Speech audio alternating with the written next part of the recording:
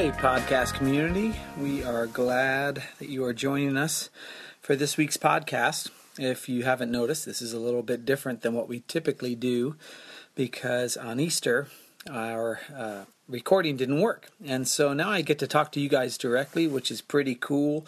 And if you got our email from our email blast, you'll know that this is a little different than it typically is.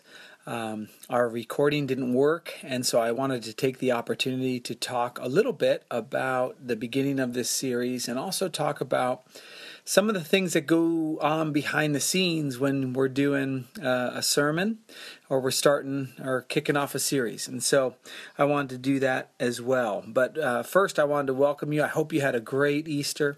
I hope you felt the Lord's presence. And I hope that you are ready to move forward in your relationship with God.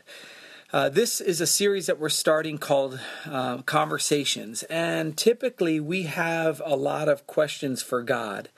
If you've ever watched the news and you want to see, wonder why things are happening the way they are, you've probably asked, why, God, aren't you intervening? Sometimes this happens in our personal lives with family members who are getting sick or what have you. But the Bible is filled with questions that God has for us.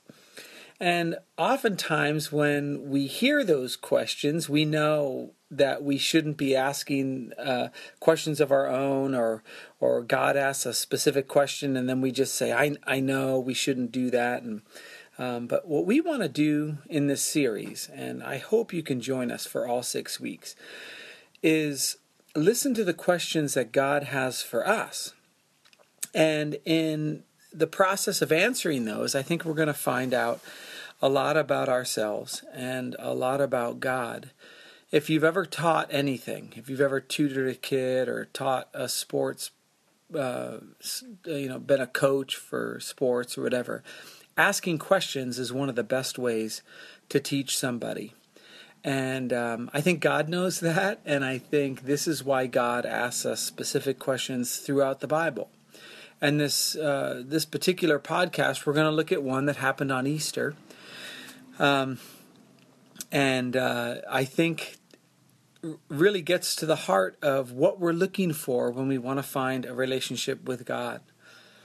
One of the stories I told during this Easter message was an investment that I had an opportunity to be involved with.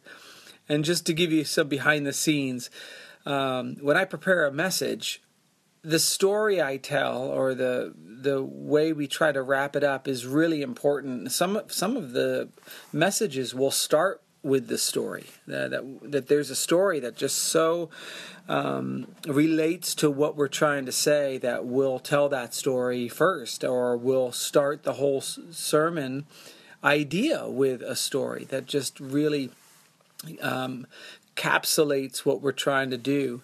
And the story I told on Easter was about when I graduated from college. I had a business degree, and I wanted to use that as quickly as I possibly could. And but when I got my job, I was driving a forklift, and so I felt like I should be farther along in my career than I was, and I was too immature to realize that driving a forklift or being in marketing, there's really no difference in value to who we are, but I really wanted to do something business-wise. And so when I was at my desk after driving a forklift, I got a phone call from someone who wanted me to invest in an investment that was going to make me a lot of money.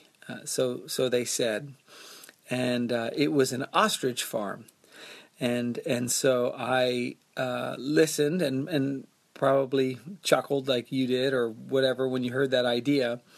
But as they began to tell me what was involved in an ostrich farm, I kind of started to see some value in that ostrich skin is used for luxury products. The meat is identical to beef, but it's lower in cholesterol, and an ostrich egg is the same as a dozen chicken eggs. And ostrich feathers were historically used for knights and kings' helmets, and so it felt very prestigious. And in fact, turkey was a skeptical meat at one point and now has been adopted. And so I had big visions of a Thanksgiving where we had a giant ostrich. After all, they've been with us for 5,000 years. So how could you possibly go wrong? And also, if you bought a bird and that bird was able to breed with another bird, you got to split the money with the farmer. And so all I needed was $2,500, but I didn't have that because when I came out of college, all I had was debt. And so I had to come up with $2,500. So I called my dad. My dad worked on Wall Street for several years, and so he would understand very quickly the brilliance that is behind an ostrich farm, which now you can also invest in an emu farm, which has all the same qualities of bankruptcy that the ostrich farm has as well. And so I called my dad, and only my family members call me Johnny.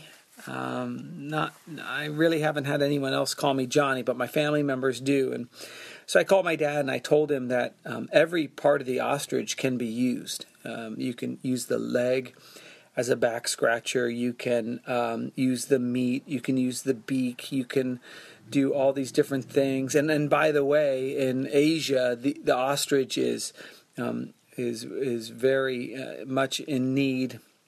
And so I told my dad all this, and he was very quiet on the other end. And then he just said, "Oh, Johnny." And that's all he said. And I filled in the rest, like, "Oh, Johnny, we've wasted all this money on your college. Oh, Johnny, how could you have a business degree and fall for... there's also a Nigerian prince that would like you to send him your bank account information." And so that's where I was. And before I tell you how it ends, I want to get to the scriptures where the disciples were at a certain spot with Jesus, and they had kind of seen their investment crumble a little bit, go bankrupt, because Jesus was a different leader than most leaders. Most leaders, when they start a institution or start a movement, it starts with some type of social injustice. So Martin Luther King Jr. started with this, and Dr. King was going against the injustice of racial inequality. And so he was able to take this, and everyone could see it, or well, obviously not everyone, but thinking people could see that there was an injustice with racial inequality. And so he moved forward on that, and so his ideas were the things that you'd follow Dr. King for. Allowing people of color to vote, to say they have equal value. They can take out loans. They can do all the things that anyone can do. And that was an easy idea to follow. Whereas Jesus, differently than Dr. King, Jesus talked primarily about Jesus and about how Jesus was a connection to his heavenly Father. And so Jesus said things like, "I am the resurrection and the life. The one who believes in me will live even though they die." One time, some followers of Jesus came to him and said, "Show us the Father. Show us God. You keep talking about you and the Father. Show us the Father." And Jesus, almost annoyed, said, "If you've seen me, you've seen the Father." And he said he's the light of the world. He talked about being living water, all these different things, a good shepherd. Like he was the guy. And so those are the things that he talked about. It was him. And so when he died, the whole movement died with him. Yes, he had parables and he had teachings, and some of them could stand on their own. There's no doubt about that. love your neighbor as yourself, all these different things, they can stand on their own. But Jesus, from his own mouth, pretty much said, I am the way, the truth, and the life. No one comes to the Father but through me. And so when he died, the entire movement died with him. And so when we get to the resurrection story, we're getting to a part that is really important. That when these women came to the tomb, and just kind of to set that up a little bit, and this is what I typically do when I'm preparing a sermon. I take the text that, before I look into what others are thinking or whatever, I just take the text, not always, but oftentimes, and I'll just read it over and over again. And I'll just make notes. If you were with us for the Gideon series, you would have seen the same thing where I basically had 4 pages of the Gideon story, and I would just read it over and over again and make notes. And one of the notes I saw that I mentioned in the sermon on Sunday was that the women who had come with Jesus from Galilee, they followed Joseph, this guy who got the body from Jesus and got the tomb, and they saw how the tomb and how his body was laid in it. And you can just imagine, I don't know, fellas, if you've been around long enough to realize that when you do something, oftentimes there'll be women who look at what you did and have a better solution. And that might be difficult for you to admit, but sometimes we don't lay things in the right spot, and we don't prepare things the way we should, and we say it's good enough, and it didn't catch on fire, so it'll be fine. Well, these women came and saw how Joseph had laid the body in the tomb, and kind of how it went down. And so they went home and they prepared spices. And all this can be found in Luke chapter 23, starting in verse 55, and it goes through Luke 24 through verse 8. But the women get there. They went home and they prepared spices, but they ran out of time because the Sabbath was coming up and they couldn't really work on the Sabbath. And so they prepared the spices in obedience to the Sabbath. And in Luke 24:1, it says, on the first day of the week, very early in the morning, I mean, they probably watched the sun, excuse me, they probably watched the sun, and we're like, are we good? Yep, we're good. And they just booked it towards the tomb. And they took the spices they had prepared and they went to the tomb. In verse 2 of Luke 24, it says, they found the stone rolled away from the tomb. But when they entered, they did not find the body of Jesus. And you can imagine they had no idea that he was resurrected. The devastation of what was lost was just too much. And it says in verse 4 that while they were wondering about this, you can imagine what they were wondering about, suddenly 2 men in clothes that gleam like lightning stood beside them. And these are 2 angels. And in verse 5 it says, in their fright the women bowed down with their faces to the ground. And in the middle of verse 5 comes this question that we're kicking off our entire series with. And I think, even as we've prepared the sermon already for this Sunday, the angels ask a really important question.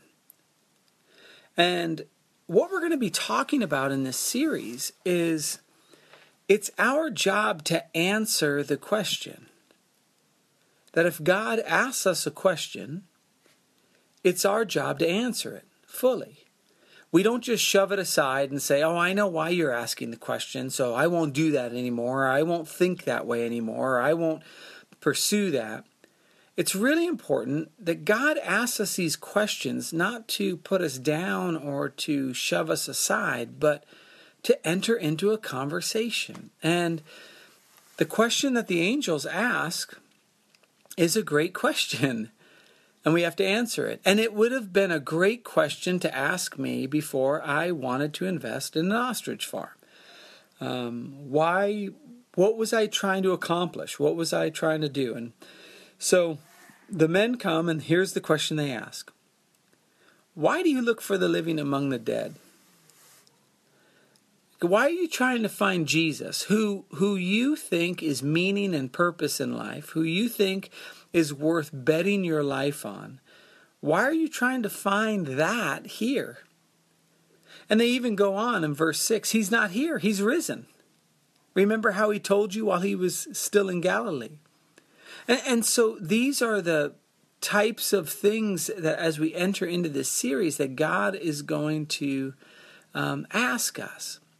Now, when we get to a question like this, why do you look for the living among the dead? And if you had applied it to my ostrich farm thing, I would just say, you're right, I shouldn't invest in ostriches, that was stupid, and I'd move on. But God wants a conversation. And so if I was willing at that time, and if I had asked myself this question prior to trying to invest in the ostrich farm, it might go something like this. God might say, why are you trying to find meaning and purpose and joy and peace in the things that God has for you in Christ Jesus? Why are you trying to find that in an ostrich farm investment? And I would say, I graduated with a business degree and I only drive a forklift. And God would say, do you find your value in what you do? Is that important to you, that if you drive a forklift, you're less than somebody else? And I'd have to really wrestle with that and say, no, I don't believe that. But there's something about myself that does believe that for me.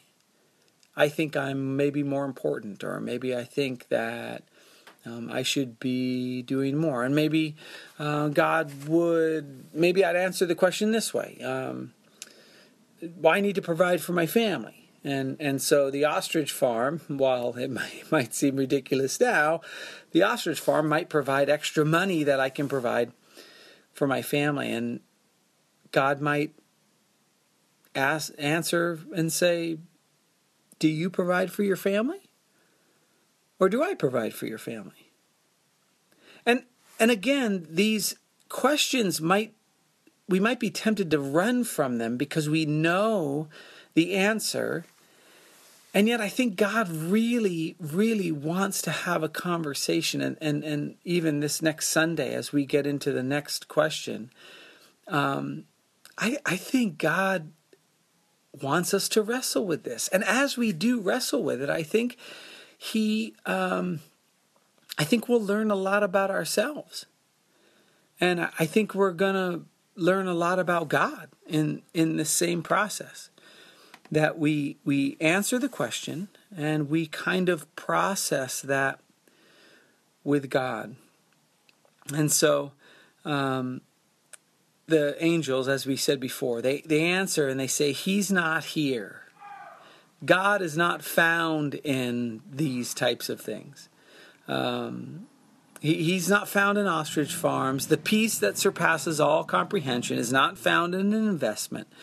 The joy that he promises when he says, I hope that your joy may be full, that you might have life to the abundant, doesn't happen when our income statement rises, or we get married, or we have kids. Those are all joyful things, but we don't find that perfect joy, that love, that peace, the patience, the kindness, the gentleness, all these things that there's no law against, that the Bible talks about. We don't find those things there. They can be things we experience, but that isn't what we find. And so he says he's not here, he's risen. Remember how he told you while he was still with you in Galilee.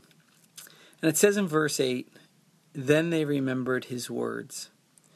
And Peter goes on later, and he gets to the tomb, and he can't figure it out. And it takes him a little bit. It takes him all a little bit to realize that Jesus he's actually risen from the dead. And And so, as we talked about on Easter when we were there, and again to our podcast community, I would encourage you, if you can make it to a Sunday morning, we really do believe that when we're together, and I know some of you can't make it because you're in different parts of the country, but when we're together, it's just better. And so, church is much better in person than listening to this on a treadmill or cleaning the house or whatever. The Church of Jesus Christ is meant to be experienced among people. And so I'd encourage you to, if you can make it to our church, to be there for the remainder of this series. We're going to talk about some really great questions that God has for us. And again, they're not meant to be indicting or to make us feel bad or whatever. They're meant to get us to think. And really, ultimately, God wants us to be free. And one of the things we talked about at Easter, if you weren't there, was that God wants to enter into a relationship with you. And you might be listening to my words, or you might have been there on Sunday or what have you, and just been thinking to yourself, why do I look for the living among the dead? Why do I think this next relationship is going to be the thing, or this next investment, or whatever? And I would just encourage you, God is a God of next steps. And for you, your next step might be to just begin to pray to God and say, God, I want to find meaning and purpose with you.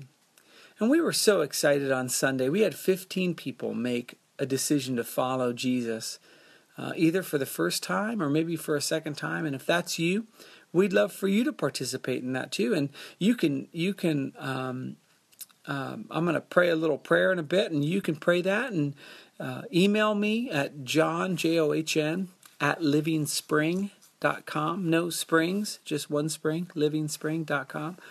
And we can begin to work together to get you into your next step with Jesus.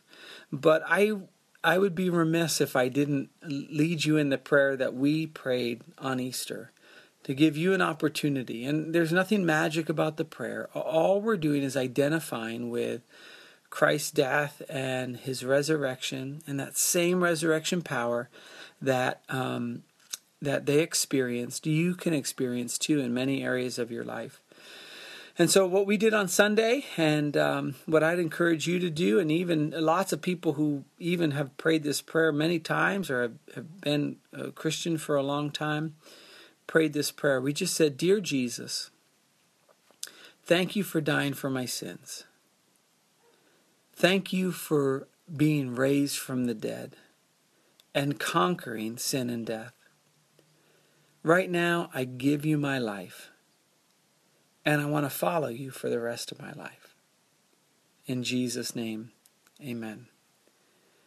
That is a huge prayer and a huge step, and if you want to let us know about that, we'd love to journey with you in your next steps as you follow God. And so again, you can email me at John at Living Spring, and we can begin a conversation and try to get you plugged in. And if you're in another part of the country or what have you, I can do my best to try and get you plugged in to a church there, because being part of a church body is so important. And we say at Living Spring all the time, it's better when you're here.